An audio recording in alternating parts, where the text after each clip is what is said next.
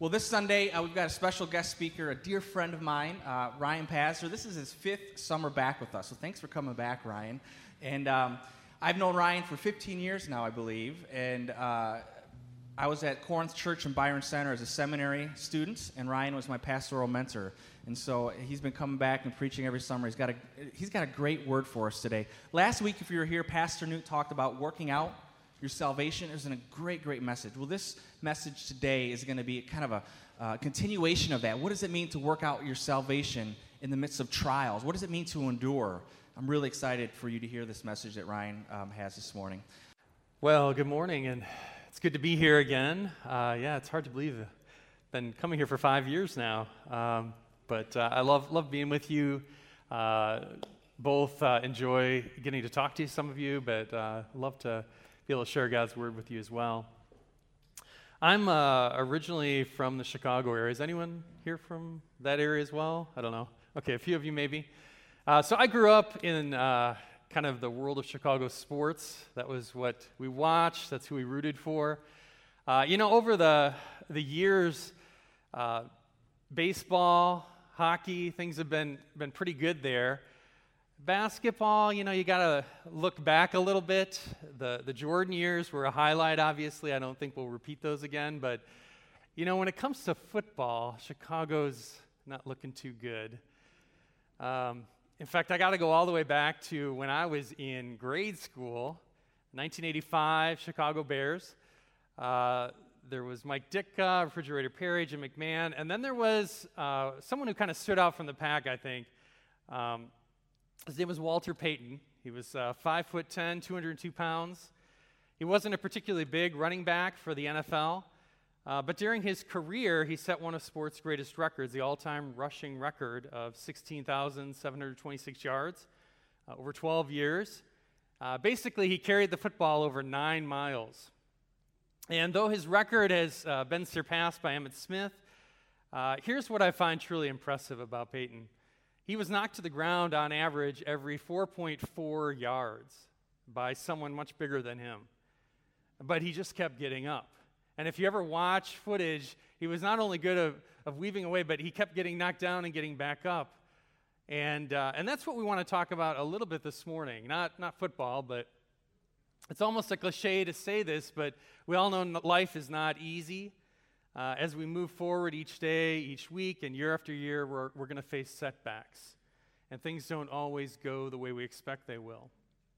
So we might hope to lose a few pounds. I'm actually on a diet right now. I started 3 weeks ago, called the keto diet. I'm doing okay, but I'm hopeful that will work well. You might be trying to save a little bit more this year, or do a little more around the house, or maybe get something, a project you've had in mind done. But then hours get cut back at work, or you have car problems, or one of the kids needs braces, or you just get busier than you expected, and you don't have the time. Or sometimes it's even harder. It might be something like cancer, or you lose a job, or there's a divorce, or even a death. Sometimes it feels like all we can do is just try to get through the day. And during those times, I think even people who don't have faith in God might wonder to themselves, is there any purpose to this? Is there any purpose to what I'm going through? And why is life so hard sometimes? Now, I should confess to you, because I'm going to use a little bit of running imagery, I'm not much of a runner. In fact, running is probably one of my least favorite things to do. That's probably why I'm on a diet right now. But I've always admired people who can run and who love it. I've never run in a marathon. I have a lot of friends who have. I probably never will. But if I tried to run one today with no practice or preparation, I'd probably kill myself. So what is it that separates me from a long-distance marathon runner? Why do they succeed where I might fail? And I want to suggest it's not a question of age or even athletic ability. The main difference between those who run marathons and those like me who don't is the process of preparation. Running in a marathon is preceded by months of daily decisions, getting in shape. You're increasing your body's tolerance. You're stretching the limits of your endurance. And so marathon runners build up that endurance by running further and longer over time, and they do it because they know what they want, right? They trust the promise or the payoff of running, and it brings them joy or at least a certain sense of satisfaction. And this morning I want you to think about your own life. I don't care if you're 5 or 55 or 105. I want to ask you how you're running your life. Do you tend to be more of a sprinter? You have those short bursts of enthusiasm where you go from here to there, or think about how you respond to hardship or pain. Are you tempted to give up when things get tough and throw in the towel, or are you more of that long distance runner? And today we're going to look at what the Bible teaches about God's purposes in our lives and how God strengthens and develops our faith even through those challenges and difficult times. So how do we develop endurance? That's what we're going to look at. And we're going to begin with a word of prayer. So join me in prayer. Father, we come to you this morning, and I don't know the stories here gathered in this building. We have so many different lives represented. Some people may be having a great morning. Maybe they're on vacation. Others maybe are dealing with struggle and heartache, or maybe some of the things I mentioned earlier. Wherever we are this morning, Lord, we know you are a faithful Father. You are the Good Shepherd. You are here to meet us where we are. And I pray that your word would speak to us this morning. We pray this in Jesus' name. Amen.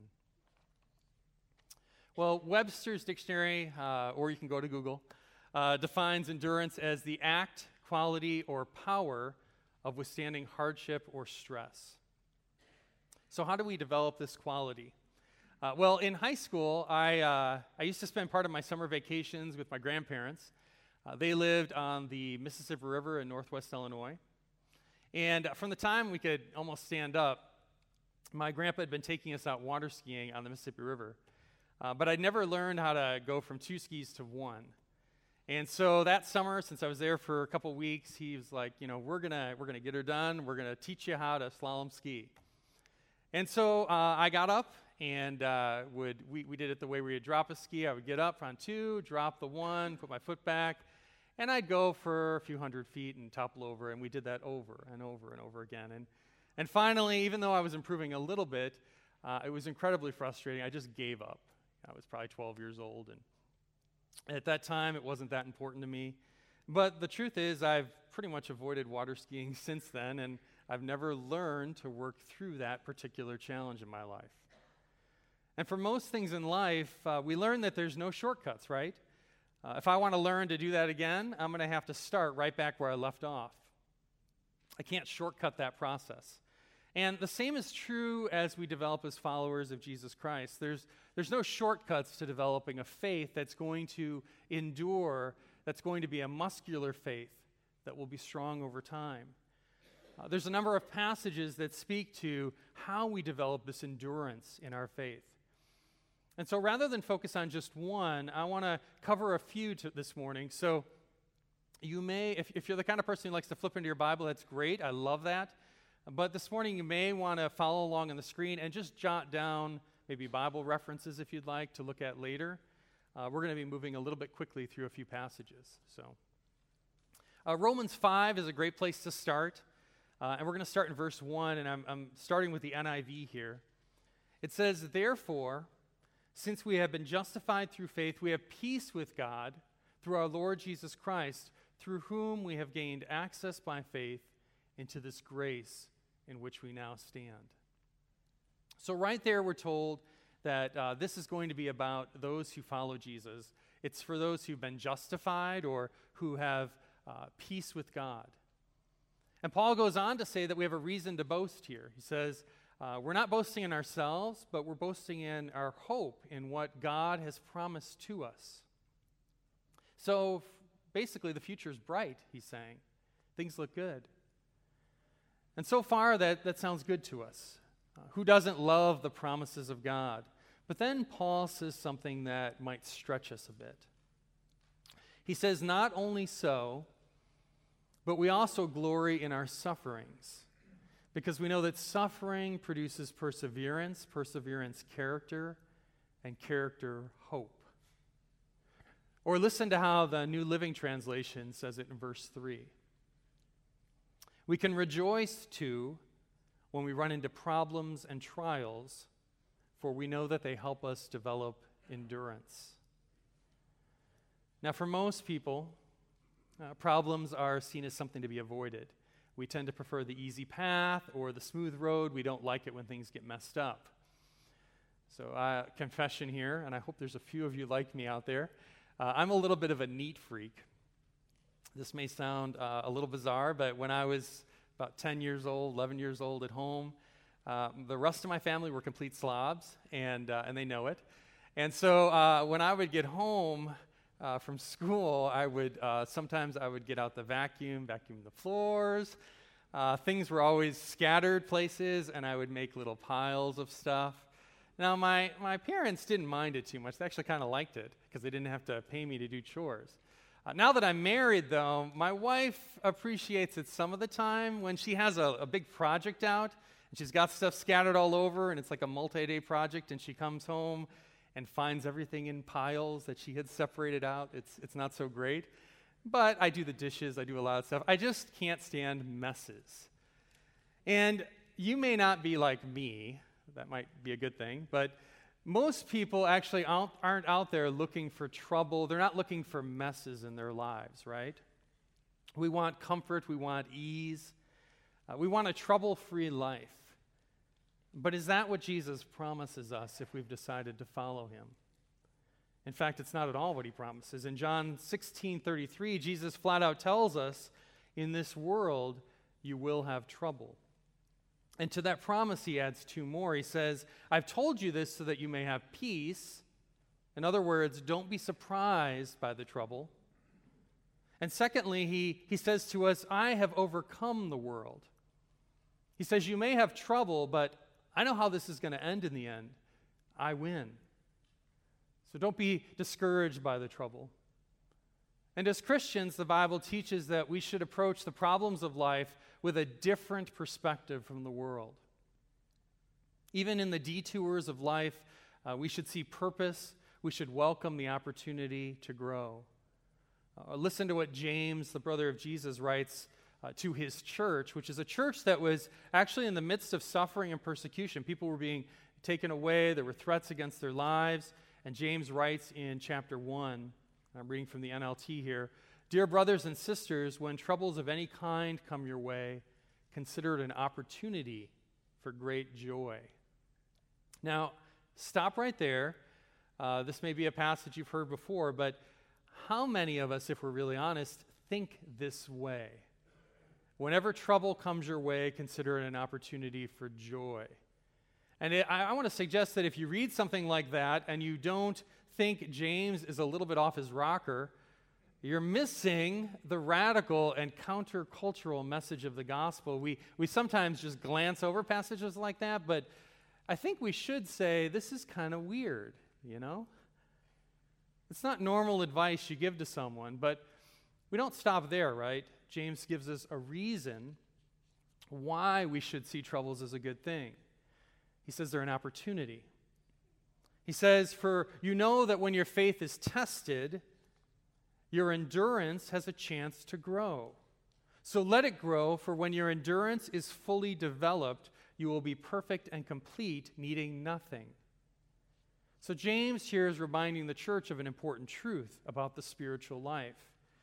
If the members of the church want to develop a faith that's going to last them through these challenges they're facing, through the difficulties of life, what I would call a muscular faith, they're going to have to change the way they look at their lives.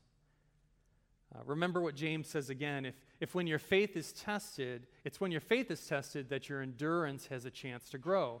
So instead of getting angry and frustrated when problems come up, instead of trying to point fingers and blame others or getting depressed, James is telling his church to welcome those hardships.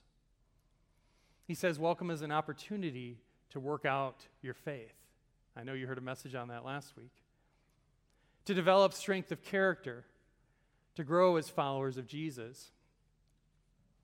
I think, I'm not a farmer, but I love to work in my garden. But farming provides us with a little bit of an illustration of this. A pastor was talking with a farmer about his soybean and corn crops one day, and there'd been a lot of rain, which isn't like now, of course. Although you guys did get rain. We don't have much in Grand Rapids.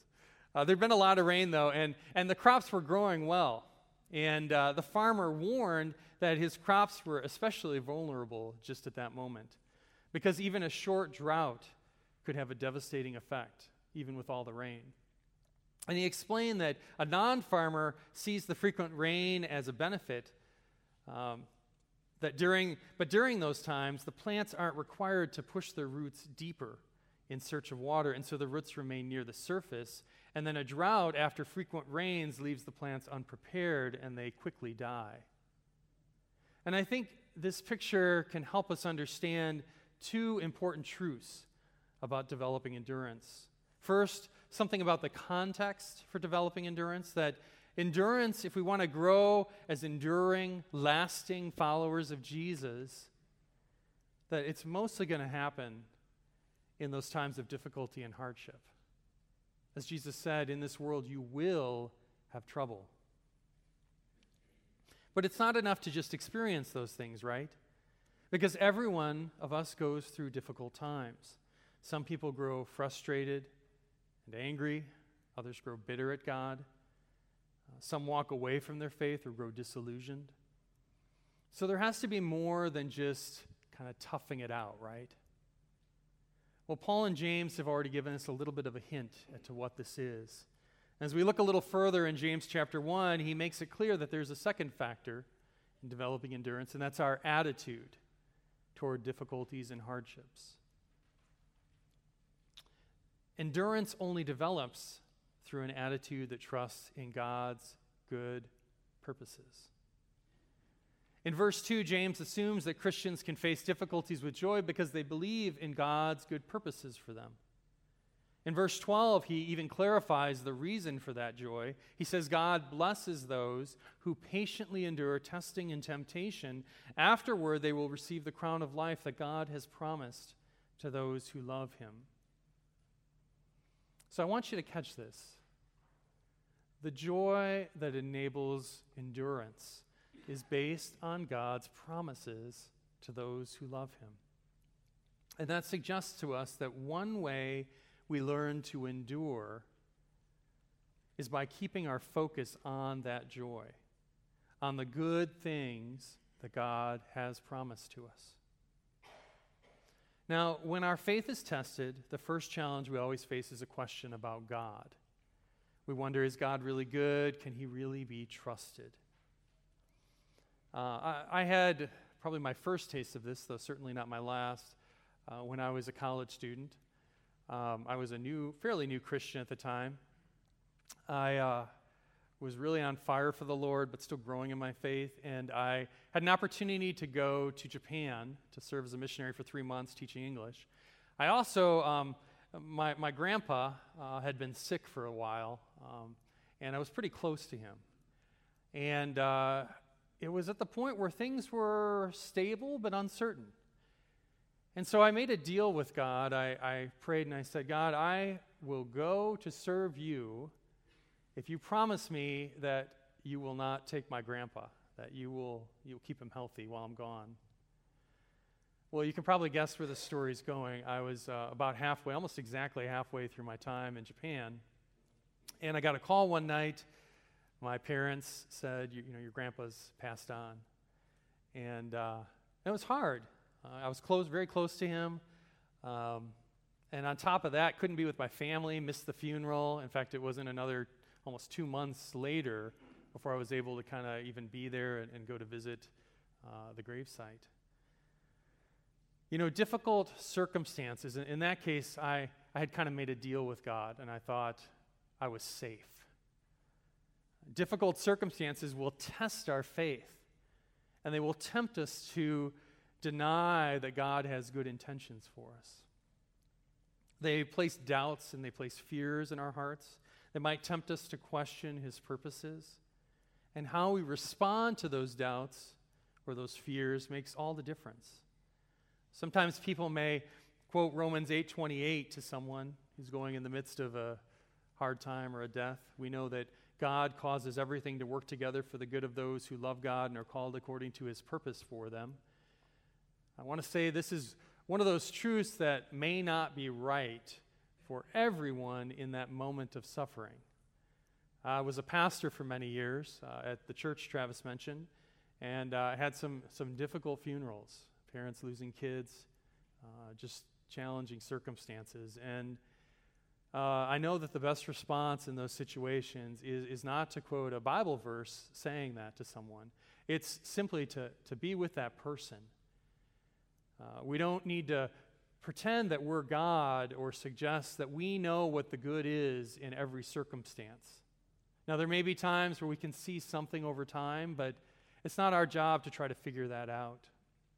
So don't pretend you're God. Don't pretend to understand the why behind why everything happens. That's not what I'm saying this morning. In those situations, we need to simply be there. We need to love them. And most important, this is why I learned, you need to remind them of God's love for them.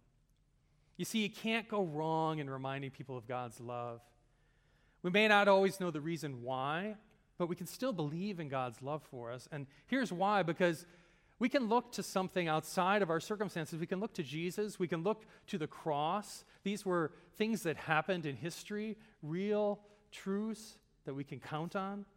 We can look at the evidence, and we can put our faith there. And that brings us to the third factor in developing endurance. And it comes from a letter written by Peter, who's one of Jesus' closest friends, and he was a leader in the early church. And he writes in 2 Peter 1, 5 through 6, he says, "Make every effort to respond to God's promises. Supplement your faith with a generous provision of moral excellence with knowledge, and knowledge with self-control, and self-control with patient endurance." There's our word, right? Patient endurance. And patient endurance with godliness. Now, Peter knows that all Christians are going to face times when they're tempted to doubt God. So he reminds us that there's a process here for developing a muscular faith, what we're talking about. A faith that's going to endure. And he notice just a bit down the list that when he mentions endurance, he connects it with self-control, and before that with knowledge. And I think that's important, and here's why. It's maybe a goofy little thing, but it's probably the only thing you're going to remember this morning. I remember it this way: we cannot grow if we do not know. We cannot grow if we do not know. And notice that Peter starts all this with the promises of God. And he says, make every effort. You know, it sounds like maybe you could use that in sports, right, with Walter Payton. Make every effort to endure. Make every effort to respond to them, he says. And that means, first of all, we need to know the promises. So my question for you is, do you know those promises? You maybe have come to church for 15, 20 years, but you're sitting here and you can't think of a single promise of God. What has God said to you as someone who has faith in Jesus that you're actually counting on today? A promise is like I would tell my wife, I'm going to be home by 6 p.m. She's counting on that promise. What are you counting on Jesus for today? That's what your faith is all about right now. See, the only way you're going to know those promises is if you're spending time in the Word. And I want to encourage you to read your Bible, but especially I would say the New Testament. There's a lot of good stuff there that Jesus says. But don't just read it for information. Sometimes we read to be Bible scholars, but I want you to listen for God's promises to you. And then the important thing is respond to them. Look at your circumstances, and if God's promise doesn't match up there, you need to respond to the promise, not to the circumstances of your life. It means responding to them even when everything around us screams that they've failed us. See, when life's detours and challenges come, do I really trust that because God sent Jesus to die on the cross for my sins, that God's purposes for me are good and loving? Do I really believe that despite the setbacks and the challenges in my life right now, that God isn't done with me? And if we believe that, we have to learn to act on it. Peter tells us that self-control leads to patient endurance. In other words, endurance develops when we know and we trust in God's good promises, and we exercise self-control over our circumstances and our emotions. And that brings me to the heart of what I want you to know this morning, that endurance is not automatic. It's not a matter of going to church for 40 or 50 or 60 years or, learning the Bible for that time. There aren't shortcuts that you can take. It wasn't enough for me to know how to ski, I had to do it. In his book, A View from the Zoo, there's a zookeeper named Gary Richmond. He talks about the birth of a giraffe that was under his care. He says the first thing to emerge was the baby giraffe's front hooves and his head, and the whole newborn is hurled forth. He lands on his feet and then falls onto his back, and in seconds he rolls to an upright position with his legs tucked under. He looks at the world for the first time. He shakes off some of the fluid from his eyes and ears. The mother giraffe lowers her head long enough. She looks at her young giraffe, and then she positions herself directly over him. She waits for about a minute, and then she does this unreasonable thing. She swings her long leg out, and she kicks her baby, so it's sent sprawling head over heels. And then when it doesn't get up, she does this violent struggle again and again. The calf struggles to rise, grows tired, the mother kicks it again, knocks it over. Finally, the calf is able to stand up for the first time on those wobbly legs. And then the mother giraffe does this thing again. She kicks it off its feet again. And why? Because she wants it to remember how it got up. Because in the wild, a baby giraffe has to be able to get up as quickly as possible to stay with the herd where there's safety, because there's lions and there's hyenas and there's leopards and there's wild hunting dogs, and they enjoy eating young giraffes. And they'd get it if the mother didn't teach her calf to get up quickly and to get with the program. And I think there's times, I know in my own life, where it just feels like I'm going from one trial to the next, and I feel a little bit like that baby giraffe. You're just getting kicked over and over again. But as we've learned from Peter, this is how endurance develops. It's a process of continuing to get back up and looking again to the promises and trusting in who God is and who he says he is and what he's done for us. Trusting in his goodness despite our circumstances. Now there's one thing I have left that of all the things I've talked about, because if I ended right here, you might be led to believe that endurance is the result of human effort. That you just grow stronger in your faith, like a good athlete, by trying and toughing it out with your willpower. But nothing could be further from the truth. I mean, willpower is involved, but it's not the most essential thing. I'm going to date myself a little bit here, but back in the technology Stone Age, I had a portable camcorder. I don't know if everyone here knows what that is, but I had a battery pack for it. It was a camera that needed this big battery pack, and when I bought it, the instructions recommended that you let this battery pack discharge fully. In fact, the first few times you use it, it said, let it discharge all the way, because if you do that and then recharge it, it will last longer. It will endure longer. I want to suggest that God uses hardships and difficulties in a similar way in our life. That our difficult times, we may not understand the why, but I do know one reason why. They tend to discharge us of our self-dependence. You could say they bring us to the end of our rope. They empty our dependence on our human strength and increase our capacity to receive God's limitless power. A good example of how Jesus uses hardship and temptation is to look at Peter again. On the night he's arrested, Jesus is arrested, and before Jesus is put on the cross the next day, in Luke 22, Jesus says to Peter, this is one of his closest friends here, he says, "Behold, Satan has demanded to have you, that he might sift you like wheat." In other words, Satan wants to get your faith out of you. "But I've prayed for you that your faith may not fail.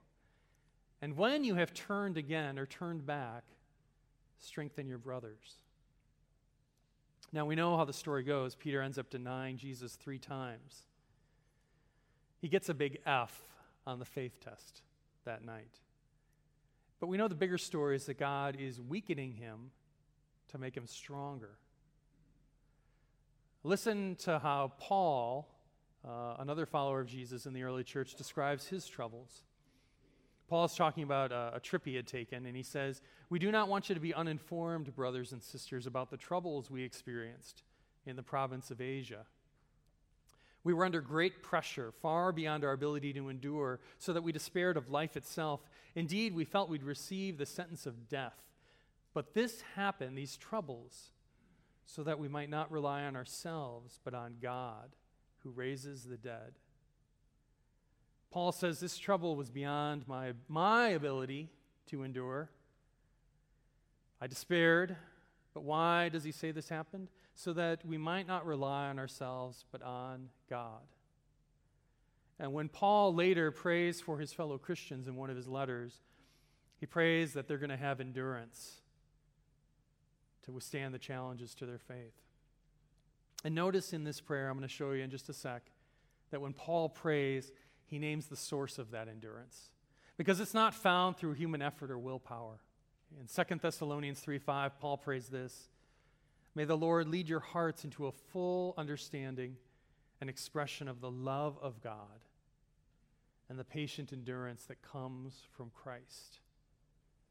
You see, the endurance we need to persevere, the stamina we need to run the race, to cross the finish line, doesn't come from our own strength ultimately. It's a gift that God gives us. It comes to us in the person of Christ, and as we've seen, the ability to look beyond our circumstances and trials only comes when we believe, as Paul says here, in his love for us. We must believe that God is for us, not against us, that he has our good in his heart. So here's another phrase I have for you, one I want you to remember this morning. If we want to endure, we must be secure. And by secure, I mean secure in God's love. The mark of a growing Christian is that they're ever confident in God's love for them. They know they are beloved. So do you know that love this morning? That's my biggest question for you. The Bible tells us that we're sinners, that we've rebelled against our King, we deserve death, but that King has loved us. Jesus endured the agony of the cross for the joy of having you and me as his own, as his beloved. And friends, the secret to endurance is remaining secure in the love of God. And if you cling to one promise this morning, cling to John 15:9, where Jesus says, "I have loved you, just as the Father has loved me." The love of the Trinity. I have loved you with that love. Now remain in my love. And that's the trick, isn't it? To endure, to remain in his love. So I want to close this morning by reminding you again of those two key truths I shared. Number one, we cannot grow if we do not know God's promises. So it's a great reason to spend time in the Word. Again, not to get information, but to know for me today in my life right now, where do I need to hear God's promise? And where do I need to live into that? And number two, if you want to endure, we must be secure in God's love. The best way to do that, read the Gospels, listen to what Jesus said, listen to how he treated people, and look at what he did on the cross. So what can we also do to grow in God's promises, to grow secure in his love? As I end, I want to give you, in addition to those two things, just a few practical suggestions that might stretch you a little bit in your faith. These aren't the only things you can do, but I personally find them helpful. And again, I said I'm not much of a runner, but I'm going to use a running image here to maybe help you remember a little bit. So, number one, the first thing, practice daily stretching.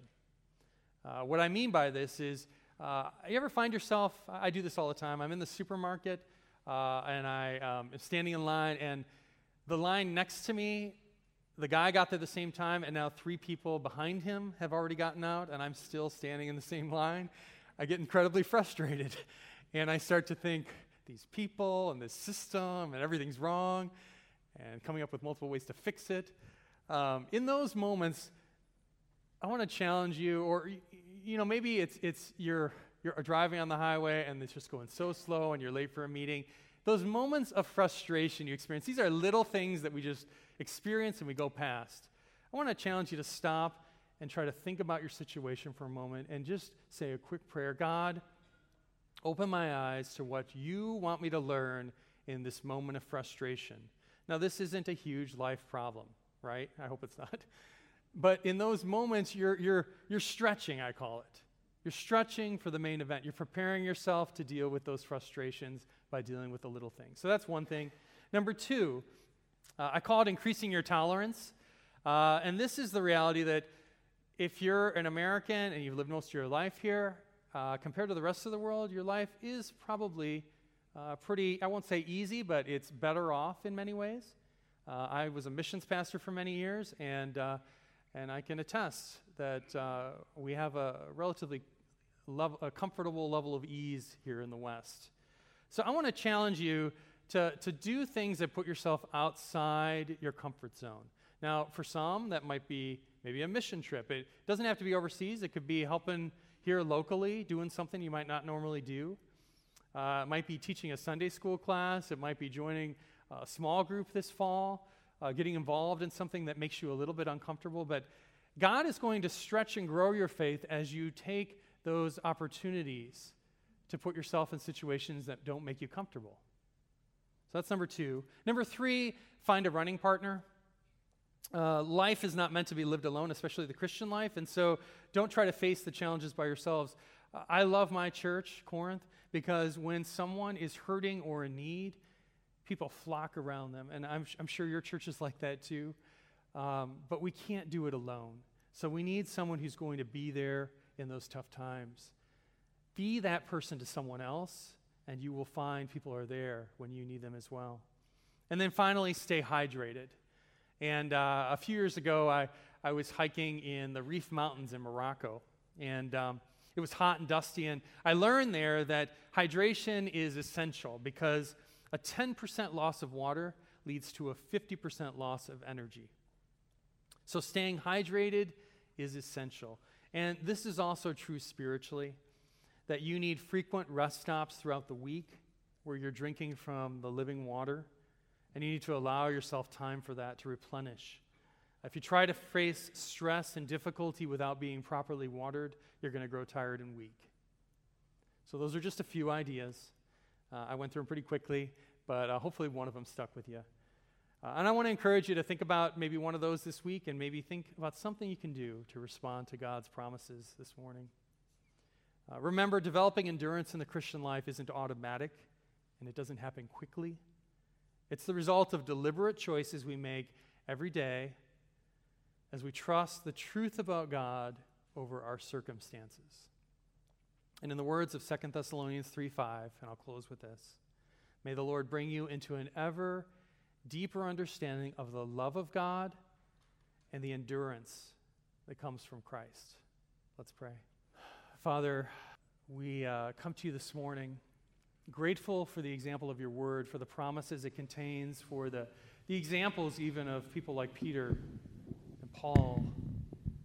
Most of all, Lord Jesus, we thank you that you were willing to endure the scorn and the shame of the cross, the pain and the agony of suffering God's wrath on our behalf, so that we might receive the gift of your endurance, the gift of knowing that we are loved, that you have promised a wonderful future with you. And Lord, though we face challenges and setbacks, my prayer this morning is that those promises would become very real to us, and your love would become a sustaining power in our lives, something that we trust in and depend on daily. Help us to endure. We pray this in Jesus' name.